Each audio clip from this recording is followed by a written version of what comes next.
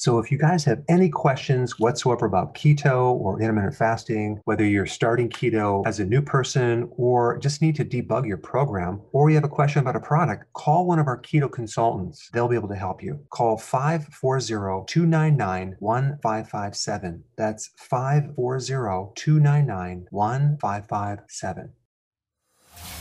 Welcome to the Dr. Berg Healthy Keto and Intermittent Fasting Podcast.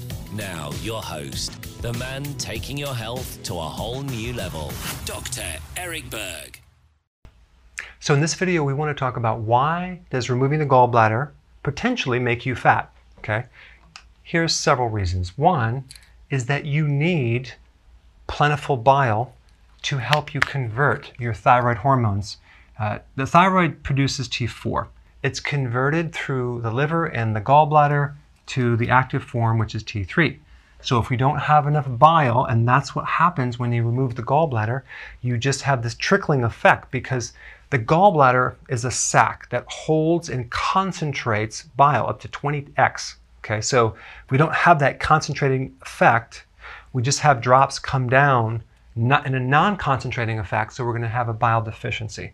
So that can affect the thyroid and make the thyroid be hypo and slow down your metabolism. Okay.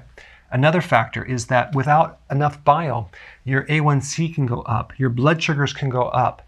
Bile helps to make insulin sensitive. Okay, so insulin resistance is a situation where the insulin is no longer sensitive; it's being resistive.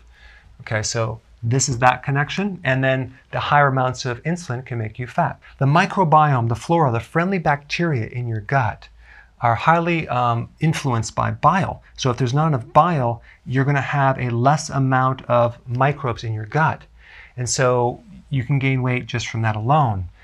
Bile also acts as a lubricant. So without the lubricating effect, you can become constipated and hold a lot more waste material, thus increasing your weight gain. You could also feel bloated all the time because bile helps with bloating, and that can give you a swollen belly and create a lot of congestion in that area and increase weight gain.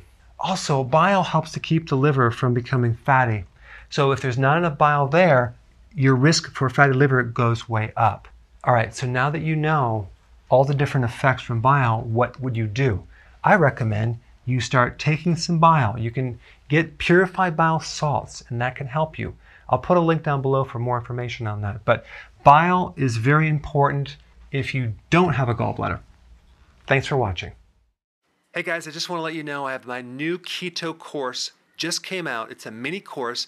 It covers all the basics and how to do it correctly. You can get through this in probably 20 minutes at the very most. So if you're interested, click the link below and get signed up now.